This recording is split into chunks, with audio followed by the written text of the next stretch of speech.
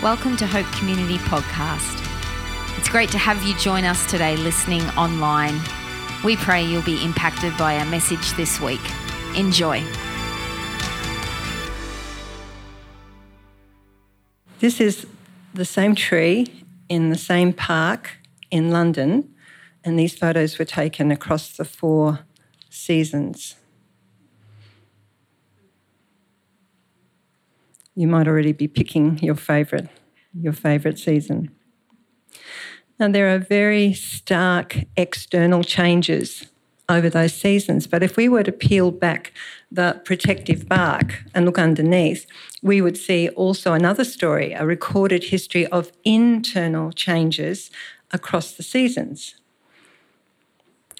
So people who are trained to read the cross-section, the cross-cut of a tree, will say that those rings and those markings represent certain things. And they can say, right, this was a season when the tree really flourished. It didn't have to work hard at all to grow. It was a season of plenty. And this was a season where it really had to struggle to survive. For example, this is when it was infected by blight or disease. This is maybe when it struggled through a drought or through a flood. This is when a bushfire ravaged the scrub.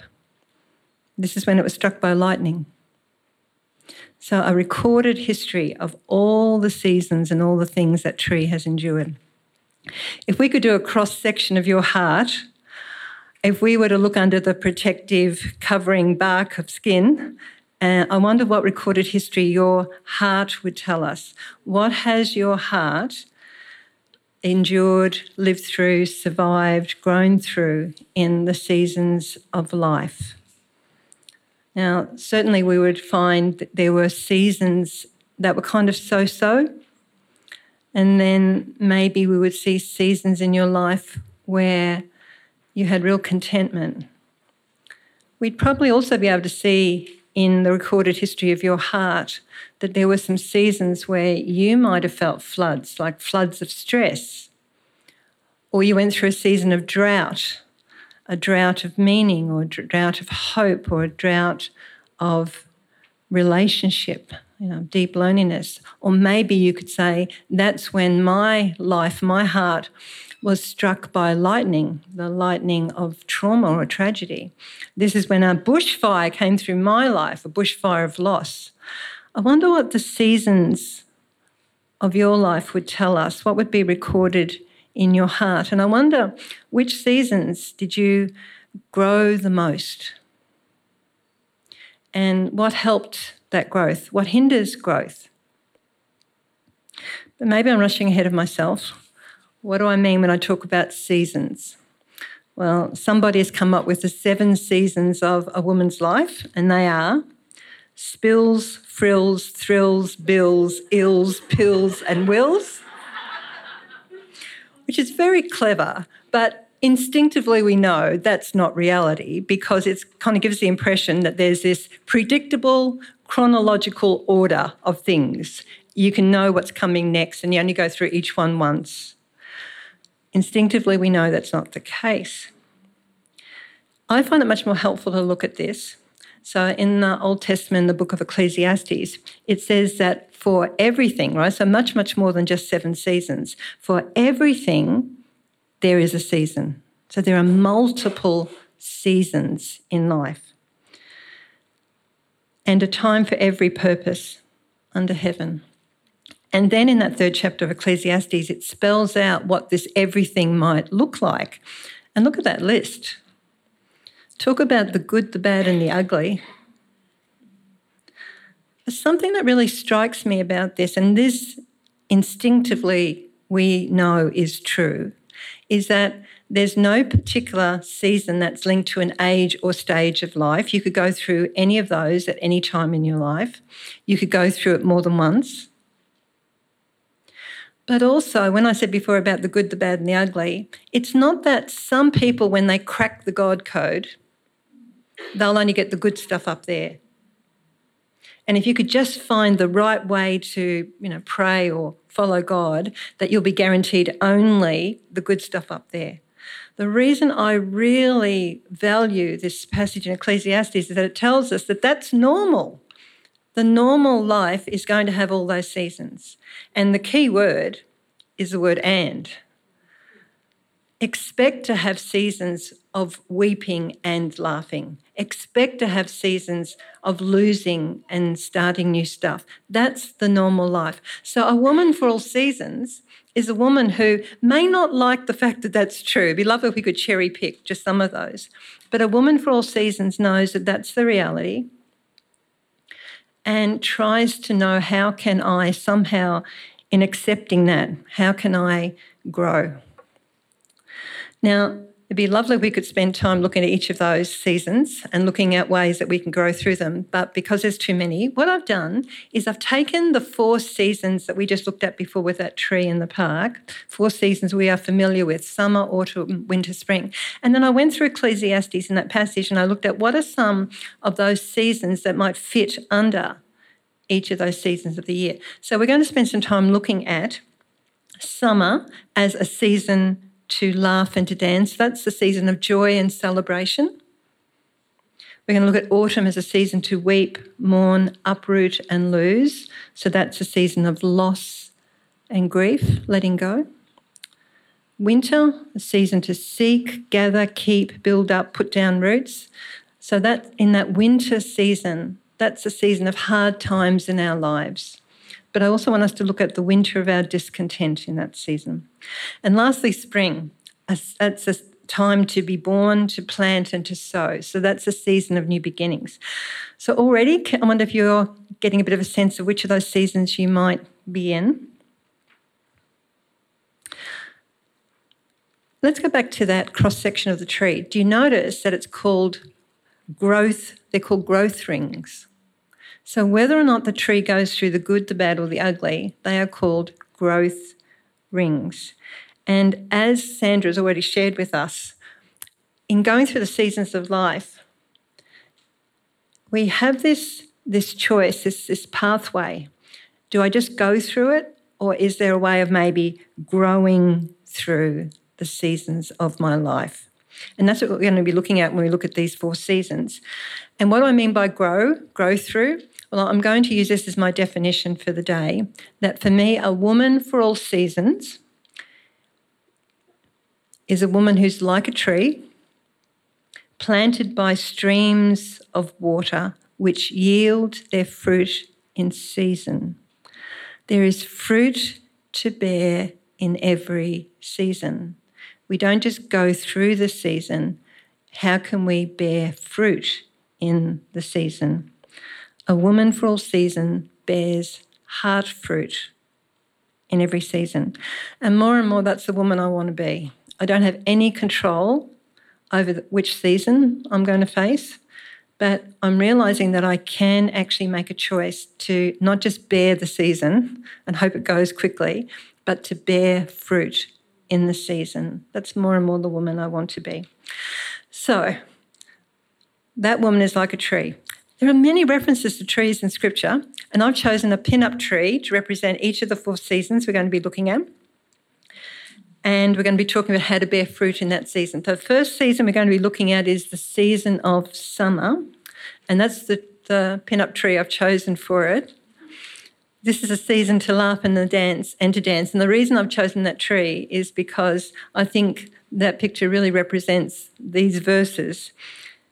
Then all the trees of the forest will sing for joy. All the trees of the field will clap their hands.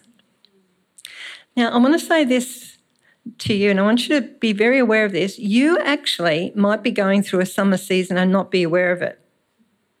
Because when I go through the 4 seasons, by the end, you might think, oh, I'm not any of the other 3, which kind of suggests you might be the first one. You actually might be going through a summer and not have recognised it. Because you might be thinking, well, I'm not clapping, I'm not singing, so how could this be a summer? Well, some of us sing and clap and dance on the inside, and it may not be obvious, but you actually may be going through a summer season. And what I would like to say is don't waste it.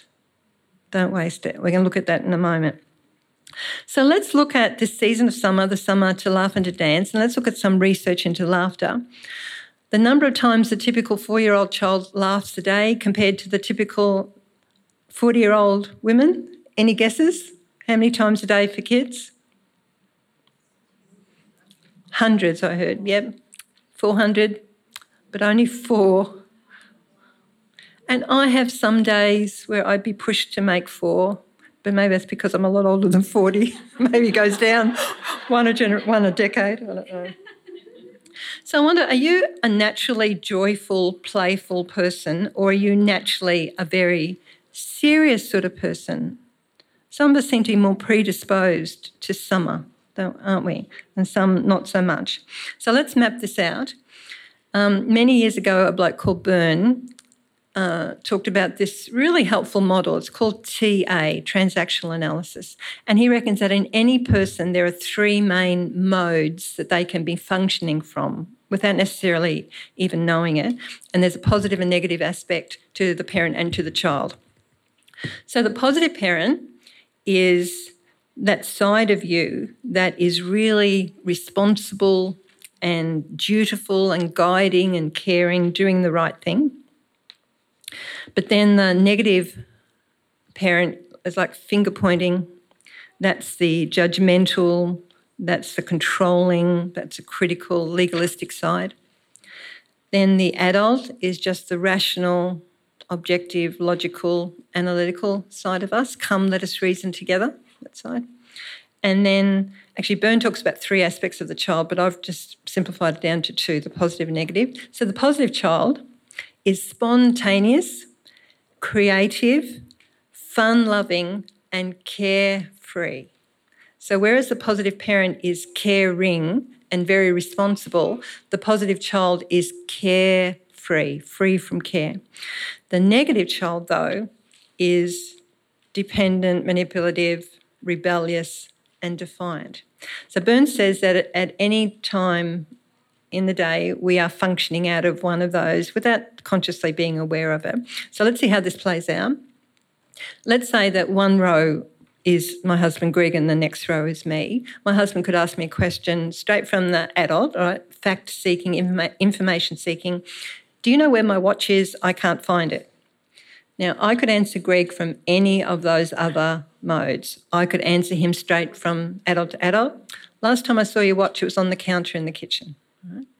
Or I can answer Greg from my caring parent, giving him some TLC, and I could say to him, honey, you just go and put your feet up and I'm going to look through the whole house until I can find your watch.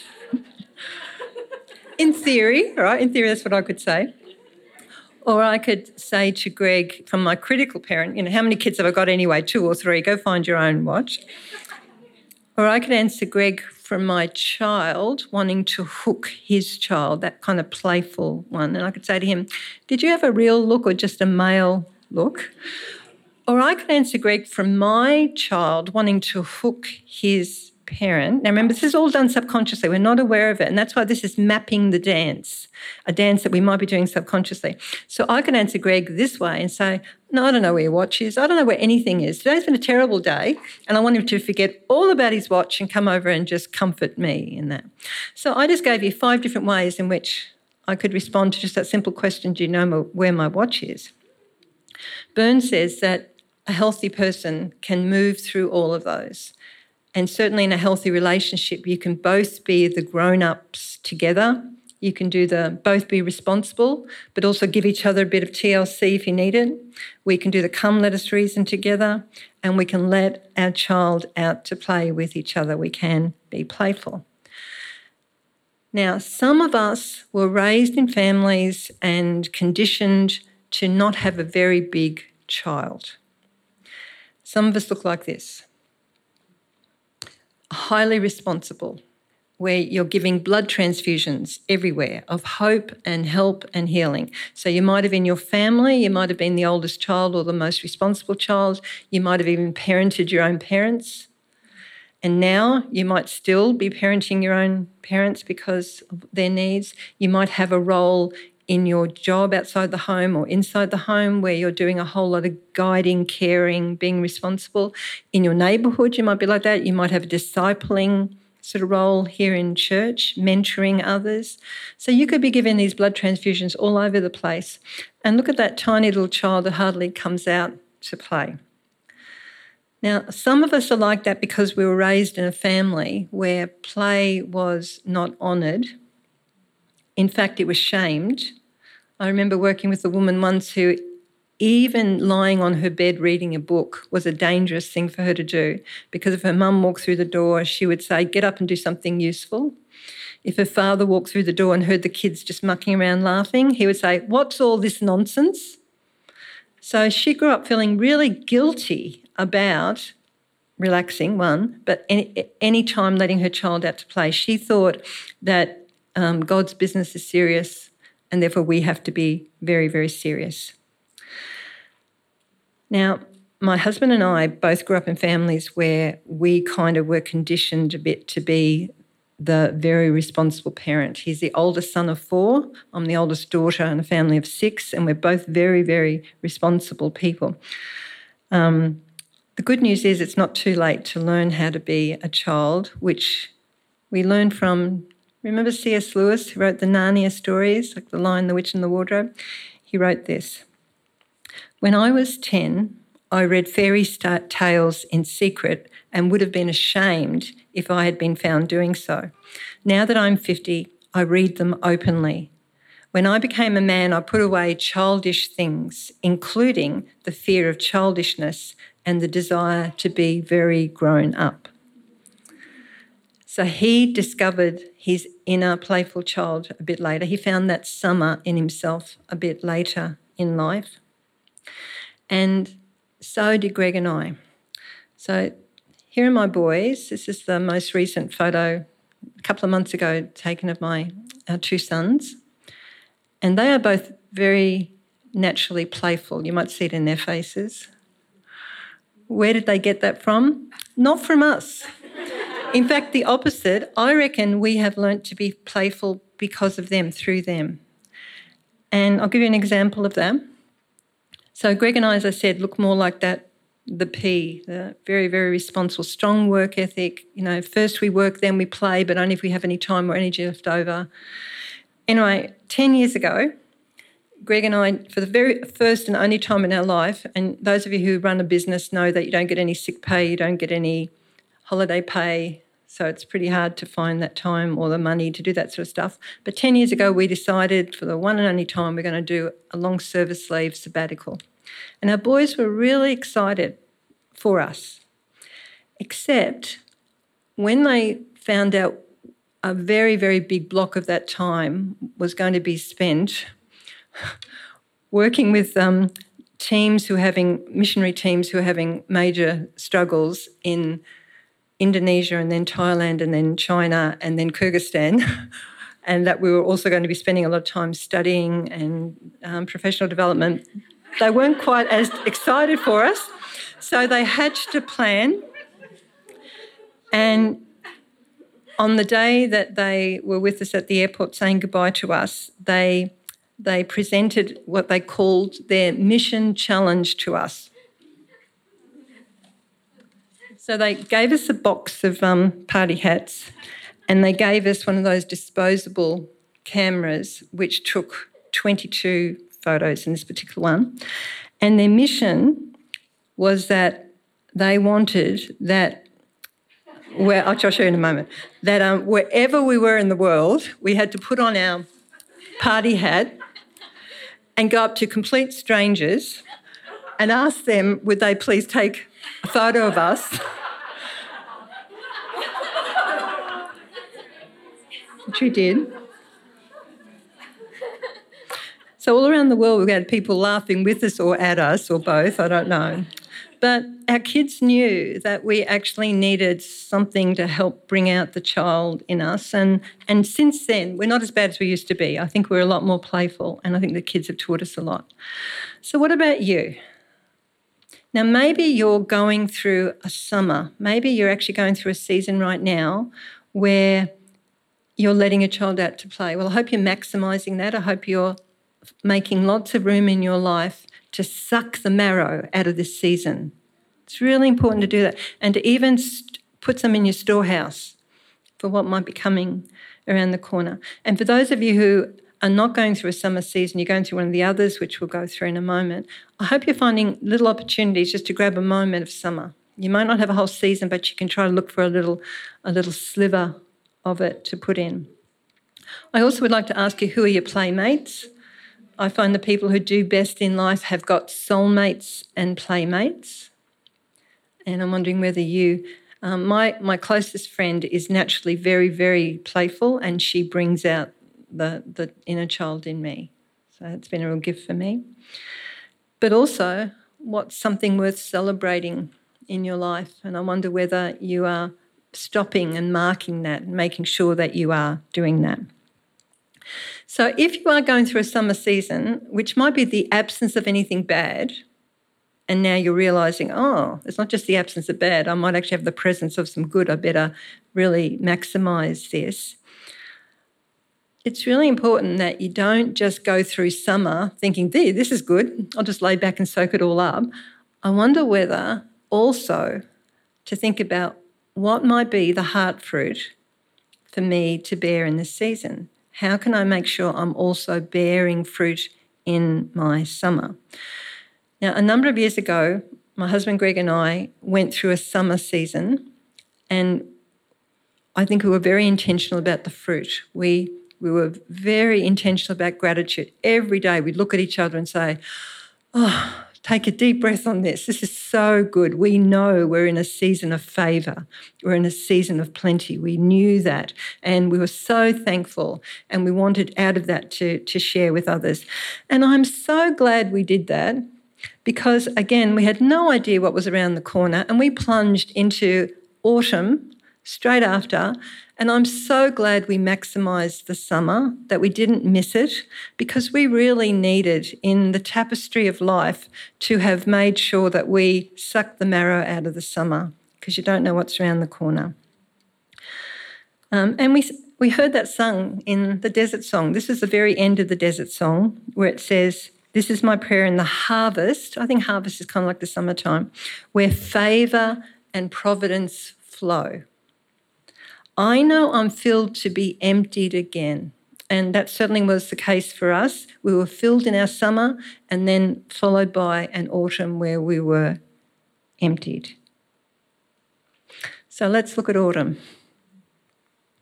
This is the tree I've chosen, the willow tree. And autumn is a time to weep, to mourn, to uproot, to lose. And the verse, I think, that speaks to that is from Psalm 137. By the rivers of Babylon we sat down and wept when we remembered Zion. It's looking back, remembering loss, aching, longing. So, autumn is a season of loss and grief. Who experiences loss? Well, one writer suggests anything that you have, you can lose. Anything you are attached to, you can be separated from. Anything you love can be taken away from you. Yet, if you really have nothing to lose, you have nothing. So who experiences loss? People who have invested in stuff, who have let stuff become important to them, which is risky. So going back to our friend C.S. Lewis, he says, to love at all is to be vulnerable. Love anything and your heart will certainly be wrung and possibly be broken. If you want to make sure of keeping it intact, you must give your heart to no one. Wrap it carefully with hobbies and little luxuries. Avoid all entanglements. Lock it up safe in a casket of your own selfishness. There it will not be broken. It will be unbreakable, impenetrable, irredeemable. So the risk of living and loving is that we can be hurt, we can lose. And that became really clear to me yesterday when I saw in all the media stuff about the Queen's death, they reminded us of something she said. And this is after, I think, her husband died, that grief is the price we pay for love. Now, sometimes that price is really high, and it's understandable that sometimes we think too high. So do you recognise these two guys? Some of you might not be old enough, but Simon and Garfunkel. And one of their hit songs was a song called I Am a Rock. And if you do some research about that song, you'll find that Paul Simon wrote this song after he experienced a major loss in his life. His best friend died. And in his grief, he went to that place of thinking, no, the price is too high. And so he wrote, I'm shielded in my armour, hiding in my room, safe within my womb. I touch no one and no one touches me. I am a rock. I am an island. And a rock feels no pain and an island never cries.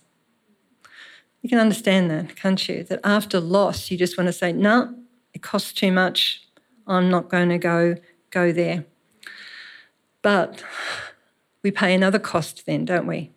The cost that C.S. Lewis talked about there. So what do we mean by losses? Obviously, deaths are losses, but then we talk about living losses just as we age, just going through life.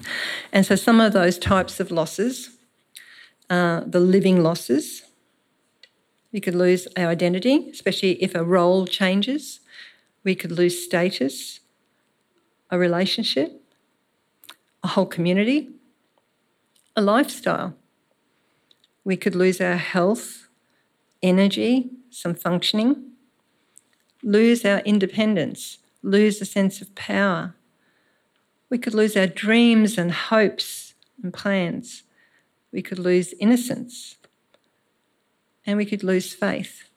They're just some of the living losses.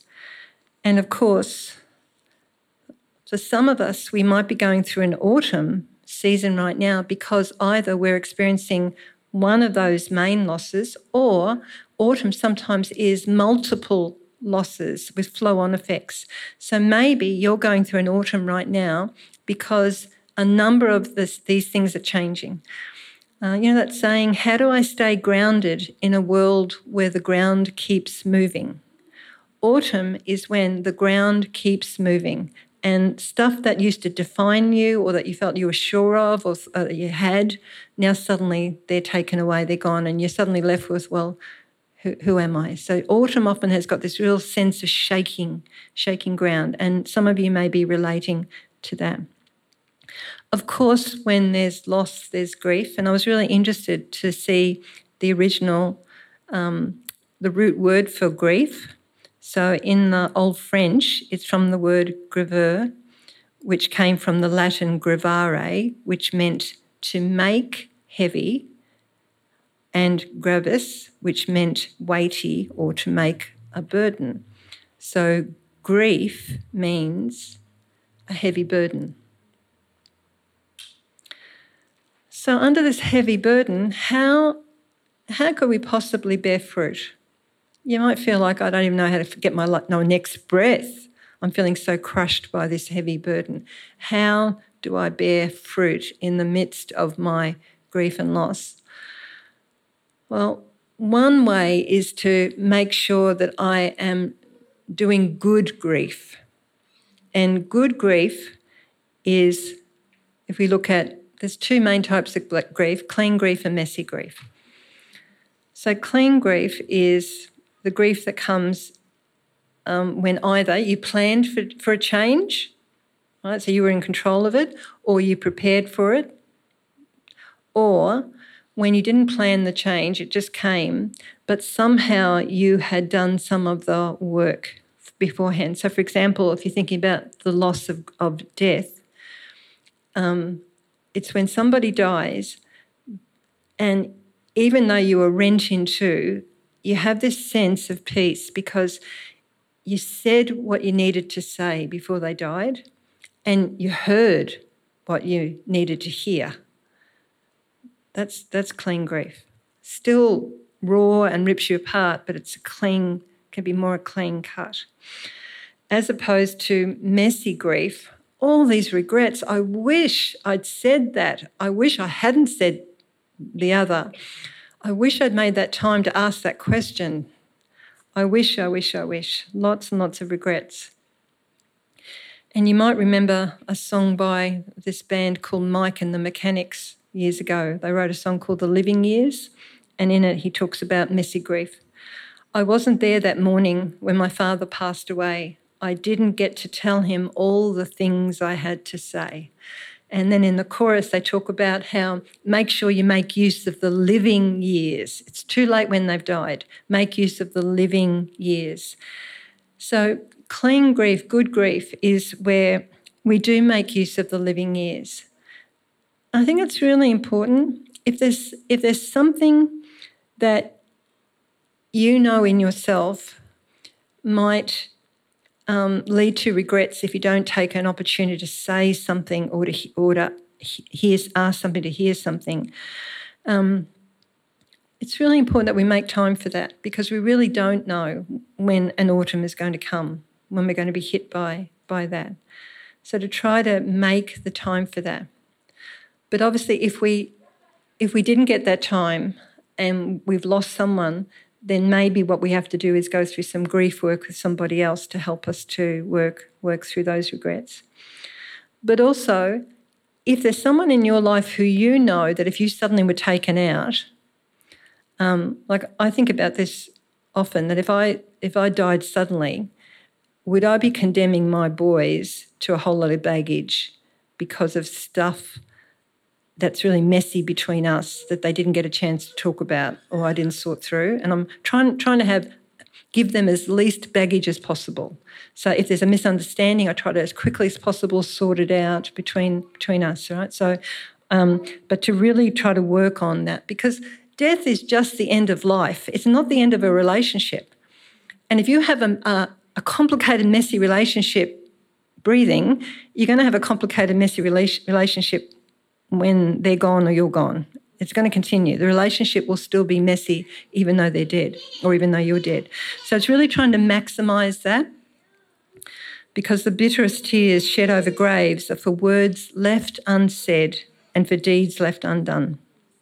So it's really important that we bear fruit in autumn, but also bear fruit before autumn, making sure that we've prepared the soil so that we can bear fruit. But we also need to be aware of unhelpful grief reactions.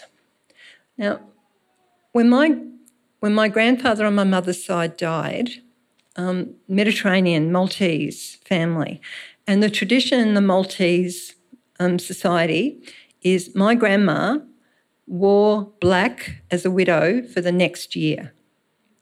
Now, I was probably 12 at the time, and I remember thinking, this is really weird. We're living in Melbourne, and I thought it was really weird.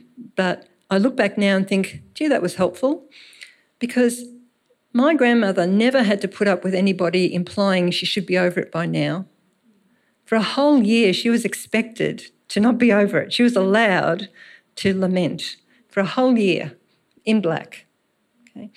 And I think about how often an unhelpful reaction to grief is the privacy thing. You've got to hold it all inside, or once the funeral's over, or once 6 weeks is over or something, you should be moving on by now. There's some really good research coming through now about what's called toxic positivity or compulsive positivity. And a lot of it's coming out because of, in social media, it's almost like people only post the smiling, sparkly, shiny photos. And it's like if you haven't got something really positive to put up there, then don't clutter the universe with anything else. Which again flies in the face of Ecclesiastes 3. What do we do with the rest of our life? You're not allowed to post it, obviously. And so there's some really helpful work by Dr. Susan David, you might have heard of her, or Dr. Is it Christine Caine, who wrote the book Quiet for Introverts? She's written a book called Bittersweet, about there's a bitterness and the sweetness of life. We need to make room for both. So if there's anyone in your life who you know you're going through an autumn season and this person in your life is telling you to buck up, look at the happy side of it, constantly trying to shut you down, not letting you do good, healthy grieving, maybe don't hang out with them as much, because it's not good grief they're leading you to. They're actually stunting grief, because some people are actually trapped in some bad theology. They seem to think that we're not trusting God if we really grieve. which is not the Jesus I see in Scripture. And what do we see in Scripture? Well, we just saw in Ecclesiastes, there actually is a time to weep. There is a time to mourn. You're not being sinful by doing that. There is a time for that. In Matthew, Jesus says, "Blessed are they that mourn, for they shall be comforted." And in Romans, Paul says, "Rejoice with those who rejoice and weep with those who weep." We're actually invited to not shut down others' weep, but enter with them into their season of lament.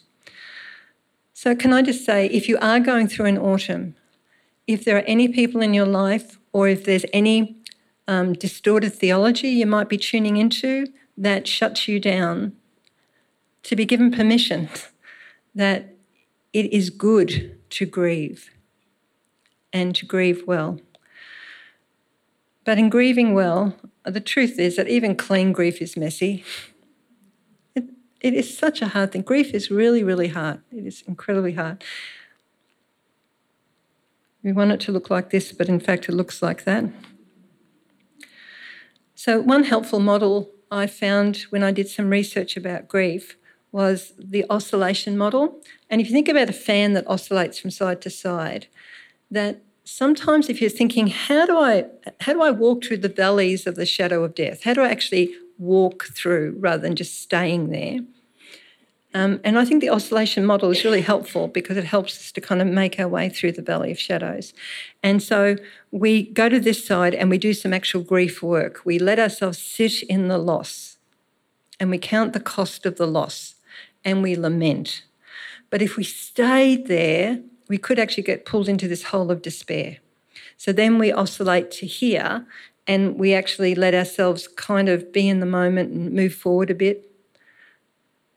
Think about what it might be like to move on. But if we only went there, that's denial. Wouldn't be good to do that. So we go back and do some more grief work, then we go back. Because I know some people who feel really guilty when they, for 2 minutes they forgot. They forgot, I should be feeling miserable. But for 2 minutes they actually started to feel a bit of hope again about I can move on. Maybe morning is coming after the long night of the soul. Well, that's good grief work, actually moving between the two. And you're still moving forward. And in the grief work, as you oscillate between the two, what grief work is in terms of walking through the shadows, let yourself cry. There is a time to weep. There's been some really interesting research about, is there a different composition in the tears we cry when we're happy, or the tears we cry when we're just peeling an onion, or the tears we cry when we're sad. And it is different, that the tears we cry when we're happy actually have some of the serotonin in the tears. The tears we cry when we're peeling an onion just flush out our eyes, that's all. But the tears we cry when we're sad have got a sedative in them. Did you ever notice that you said to somebody, I had this good long cry and then I fell asleep? And it's because of the sedatives in the crying that can help us sleep. So crying can be really good for us, or write it out. It might be really helpful to have a grief journal. And some people make an appointment with their grief every day, and for 20 minutes they just write. They write the different face of the grief they're experiencing today. Or talk it out with somebody. And walk it out. Exercise is really important when you're grieving. So if you are going through a season of autumn, if this mainly, when you look back on this season in your life, if you mainly will look at this as a season of change and loss, of grief about loss, then that's autumn. Right? We think about falling leaves in autumn. Things are falling off, falling away. But how can we not just go through that but grow through it? And I'm wondering whether, I'm not going to give you any suggestions, but I wonder whether you might even think about what might be some of the heart fruit that we can bear in that season. Winter. Maybe I should have chosen this tree instead. But I chose an oak, and the reason why is because in Isaiah we read, "For God has planted them like strong and graceful oaks for his glory." And there's some work to do in the winter season in our life. And I said before, it's the hard times, the season of hard times. And this is a season where it's important that we go seeking, gathering, keeping, building up and putting down roots. Why is that? Well, you've probably heard that if a tree is going through a really easy, plentiful season of lots of good rainfall, that actually is not a good growth predictor for how it's going to do in the future. Because when a tree has gone through a really easy season and lots of water coming its way, it doesn't have to put down a deep root system, it can put a shallow root system.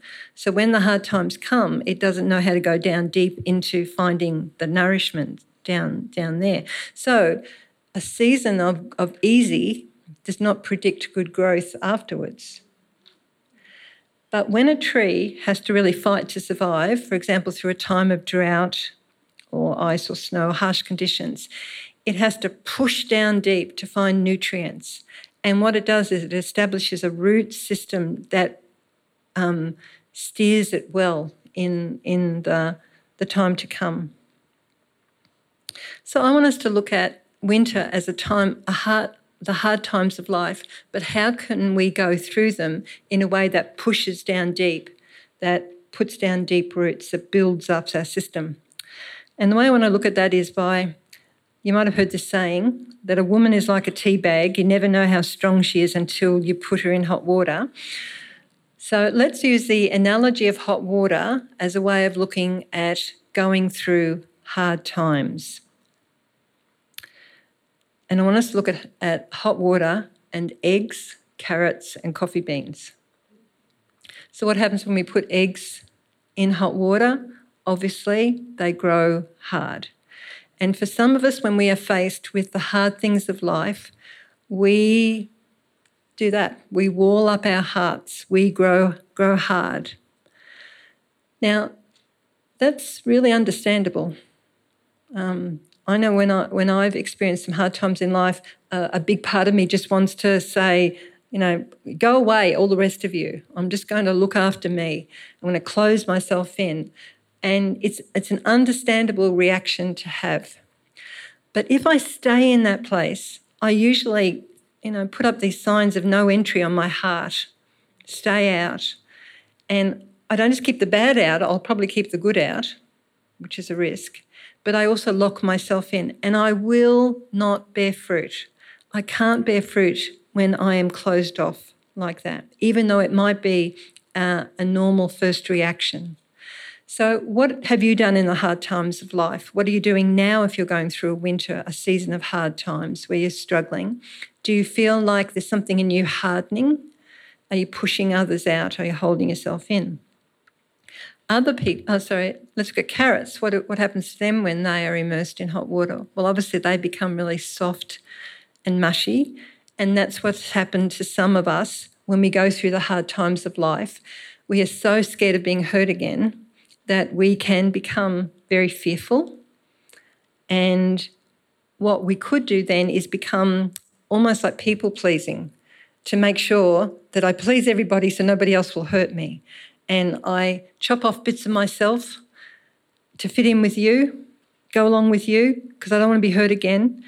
And it's almost like I become soft and mushy. Now, again, that is so understandable, especially as a first reaction, that when we're hurt, we don't want to be hurt again. So we might find ourselves going to that place where we just feel so incredibly weak and vulnerable, and I don't want to be hurt again. But if we stay there, if we make that our lifestyle, we won't bear fruit. We can't bear fruit. If you find that you do tend to, and a lot of women struggle with this, and I think in the life of the church, maybe we're almost rewarded for some of this behaviour, but about people-pleasing. And if you find that there's a lot of that in you, just recently I came across this podcast by, you may have heard of it, Dr. Alison Cook. And so we have Spotify at home, and for free we can download this podcast by her.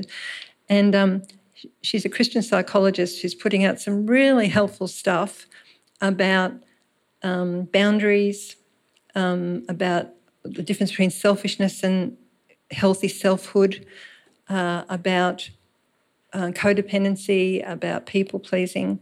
So some really helpful information out there that I'd highly recommend, The Best of You. Other people, when they go through the hard times, the hot water are like coffee beans. So it's almost as if the hot water releases the best in them. And somehow or other, the hard times bring out what is the most strong in them, the best in them, releases an aroma in them. So what does that look like? Well, I reckon this is an example. Paul in prison saying, I've learnt, regardless of the circumstances, to be content. I think this is another example of coffee beans. Life isn't about waiting for the storm to pass, it's about learning how to dance in the rain. I reckon Joseph in the Old Testament, who was going through a winter land of being sold into slavery by his own brothers and imprisoned falsely, all the stuff he went through in his winter. It's really interesting what he named his two children, Manasseh and Ephraim. Manasseh means God has made me forget, and by forget it means let go of, all my trouble and all my father's household. And Ephraim means God has made me fruitful in the land of my suffering. How's that for bearing fruit in your winter land? I think Joseph is a really good example of the coffee beans. I hate what's happening to me, but I'm going to be, if I have to be in prison, I'll be the best prisoner I can be. It's just extraordinary. You may have heard of Corrie ten Boom. Her winter land was in a German concentration camp during World War II. Don't wrestle, just nestle. In the song we heard sung to us, this is my prayer in the fire, in weakness or trial or pain, there is a faith proved of more worth than gold. So refine me, Lord, through the flame. Refinement in the midst of that. It is well with my soul. So these are all declarations, I think, of what the coffee bean is. So we're all of them, right? We're all got the egg, we've all got the carrot stuff. But I'd like to suggest you probably have also, but you might not remember, you've also got some coffee bean stuff. So I want you to think about, and this might be a really good activity for you to do later at home, to recall a winter season in your life and how are you stronger as a result of this. Now, you didn't feel strong maybe in the middle of it, but now looking back, you feel stronger. One of my sisters who had a double mastectomy and really aggressive breast cancer, she certainly did not feel strong in it, but afterwards she said to me, I actually look back on that season and I'm grateful. And I asked her why, and she said, well, it just clarified everything. I realised what's important to me and what's just crap. I worked out who the true friends are, and I also discovered in myself who I really am. So on the other side of it, not in the middle of it, but on the other side of it, she kind of felt that she's stronger. So if you can answer that question just to yourself, if you think about a season of winter, really a hard struggle time, but how are you stronger on the other side of it? That's your heart fruit. You've just identified your heart fruit. But there's another way I want to look at winter. So you might recall in one of Shakespeare's plays, he talks about now is the winter of our discontent. And some of us are going through a winter season because of some thinking that we bring into life. We've actually created a winter for ourselves because of expectations that we have. So you might have already seen this research that unrealistic expectations are considered to be a major risk factor in depression. Not all depression, but some depression can be a major risk factor, and it's usually linked to if-then thinking. So if this, then this, magical thinking we talk about. You may have heard of the work of John and Julie Gottman, who are relationship specialists, and they were looking at how dangerous unrealistic expectations are in marriage. And in their research, they, in an inventory measuring risk factors for divorce, so who are most likely to divorce, they found that marital disappointment and disillusionment was the most powerful single predictor of divorce. So disappointment and disillusionment. So if I'm in a state constantly of seeing a deficit between the ideal, what I want, and the ordeal, what I think I'm living with, that gap can make me more prone to divorce. And again, it's got some of that if-then thinking. So look at those faces. What could that woman have said to make that man look so stunned?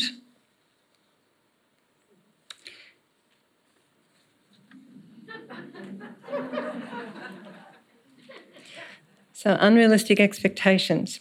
So there's a really helpful model that I came across some time ago that really helps me with my expectations, and particularly if I am at all likely to create a winter for myself or for others. So a guy called David Augsburger, who was brought out to Australia by Queensland Baptists a number of years ago, he presented this model which I found life-changing. He reckons that we would love to think that out there is this 100% perfect person, lifestyle, house, church, pastor, friend, 100%. And we've got some programs on TV which create this false impression, like, there used to be programs called Perfect Match and all that stuff that implied that there was this perfect person out there for you, or the perfect one. Augsburger says that would be really lovely, 100%, but whilst we're living outside the garden, there is no such thing as 100% anything. That the best we can hope for is that 80% of your partner, your church, your job, your friendship, whatever, 80% you just naturally really love, but everyone and everything is going to have 15% that kind of take it or leave it, and everyone and everything is going to have 5% that really gets up your nose. Augsburger said that the people who have a more satisfying life are the ones who say 100% would be lovely, but it doesn't exist this side of heaven. How can I celebrate the 80%? How can I deal with the stuff that's not in the 80%?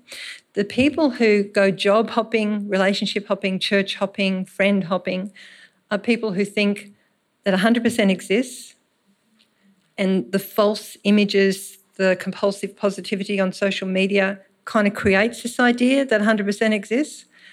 And I want that. And when I see the 20% in my friend or my partner or my church or my job, I resent that 20% so much that I just brood about it. And there's a saying that whatever you think about grows. So that 20% grows and grows and grows and grows until now that's the lens through which I view that thing. And now I'm with a monster. The thing is, though, if I leave this church, leave this partner, leave this job, leave this friend, no matter who I'm with, everyone and everything is going to have 20%. And what's more, I take my 20% with me. I mean, how dare I think that it's really, it's so hard for me to put up with the 20% in my job or my church or whatever. They're living with my 20% too, okay? So it's really helpful to know there's no such thing as 100%, it doesn't exist, to have realistic expectations, to make sure I celebrate what's in the 80, make time to celebrate it. In the 15%, see if I can talk that through. And in the 5%, if it's just the 5% of two sinners living together intimately, and therefore we're going to annoy each other, we're all going to have to live with that. But if in the 5% there's some of those non-negotiables like abuse or abandonment, I'm not saying you just cop that sweet, but but to mainly seek to live in the 80%. So I found that really, really helpful, and it helps me whenever I might be tempted to go into a winter of discontent to ask myself, what expectations have I got, and am I setting another person or a job or a place or a church up to be that 100%? So as we do that, you might think about what's the heart fruit then I will bear in this winter season, and we're going to finish by looking at spring. So spring is a time in our life to be born, to plant, to sow. And the verse I've chosen for that is from Job. At least there is hope for a tree, for if it is cut down, it will sprout again. So it's a season of new beginnings. So I'm wondering, what might it be time for in your life to be born or to plant or to sow? And is there any possibility that this is a season in your life for something new and you might be resisting it? Because I heard that when they do some research into what people think about on their deathbed, what regrets they have, it's really clear that nobody regrets the money they earned in their lifetime, right? So they're not lying there thinking, I wish I'd earned more money. The top 2 regrets on deathbeds are, I wish I'd spent more time with my loved ones, I love them better, right, which is maximising the living years we talked about before. And the other one is, I wish I'd taken more risks. So I think what we do is we take these safe little nibbles around the edges of life rather than bigger bites. And often the reason we do that is because we're worried what other people are going to think about us. Although the older I get, the more I realise I'm not on people's minds very much, which is very liberating, isn't it? And worrying what other people are going to think, who does she think she is, or whatever, or fear of other things can stop us from taking those risks, because some of us have got a really strong risk aversity.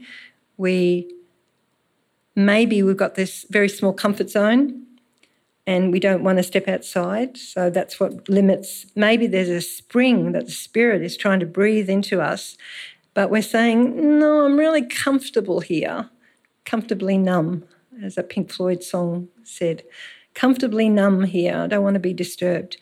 Or busyness can actually stop us from moving on to the best. Or, as I said, maybe a fear that we might have. You may have heard this poem by Mary Oliver. Tell me, what is it you plan to do with your one wild and precious life? So if you find in yourself that maybe you're feeling a nudge of the Spirit, it's time now to step out and try something new, to give something a go. Maybe after the long, slow COVID laying low, hibernation, maybe something is sprouting in you. And I'm wondering, what would it take to say yes to it? Because the Spirit is always coming alongside us to comfort the disturbed and to disturb the comfortable, if we will just listen. So, is there a new song that the Lord might be wanting to birth or plant in you? And how can you say yes to it? And are there any people in your life who might be spring champions? Maybe there are some friends you've got, or it could be a mentor, a role model, who can champion you as you step into a spring, because maybe it is time. Maybe the Spirit is saying it's time for something new. And then for you to consider what might be the fruit of spring. What can we bear in this new season? So let's tie it all together. We've looked at how in the seasons of life there are challenges in each. There's fruit for us to bear in each. I wonder, as we went through them, whether you were able to identify which one you might be in now and which one were you in before this one. Be interesting for you to map that. And did you bear fruit? What was the fruit? And you probably did. Right? Don't be hard on yourself. You probably did bear fruit. I have found that in all the seasons of my life, the thing that helps me grow rather than just go through it is this knowledge, which we heard sung to us, that all of my life, in every season, you are still God. That for me to try to be a woman for all seasons, it really is dependent on me recognising that my God is a God for all seasons. But what does that mean? If God is a God for all seasons, what does that mean? Because again, into the dangers of expectations, some believers hold on to what's a God guarantee. That, and again, it's if then. If God is good, then good things will happen to me. If I am a good girl, then good things will happen to me. I'll only have the good seasons. If I'm going through a hard season, then that must mean that I've been bad, or I'm being punished, or God has favourites, or I've been abandoned. See the danger? What does it mean to have a God for all season? It does not mean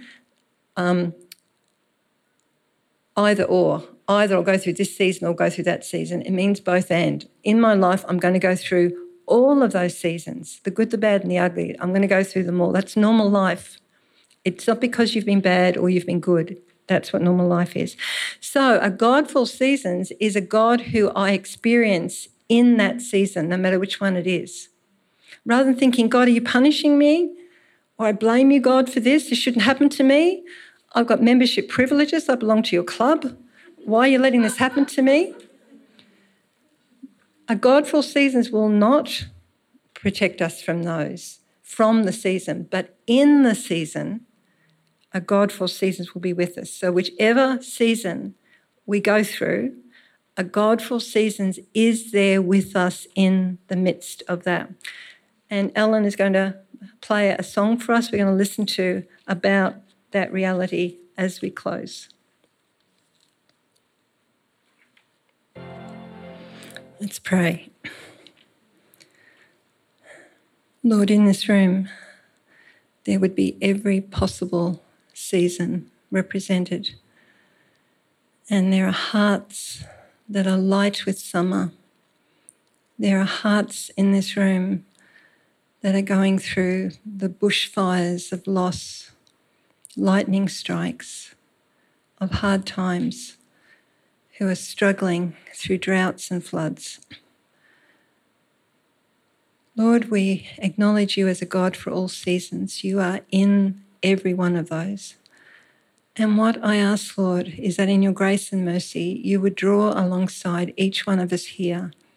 And in that intimate knowledge you have of each of us, that you would make a way to show each one of us in that intimate way that you are with us, that each one of us will know we are not alone, and that somehow, Lord, in the midst of this season that each of us is going through, we will hear the invitation of your Spirit to bear fruit. In Christ's name, amen. Thanks so much for listening to Hope Community Podcasts. We hope you enjoyed today's message, and remember to subscribe to the channel to keep up to date. From everyone here at Hope Community, have the best week.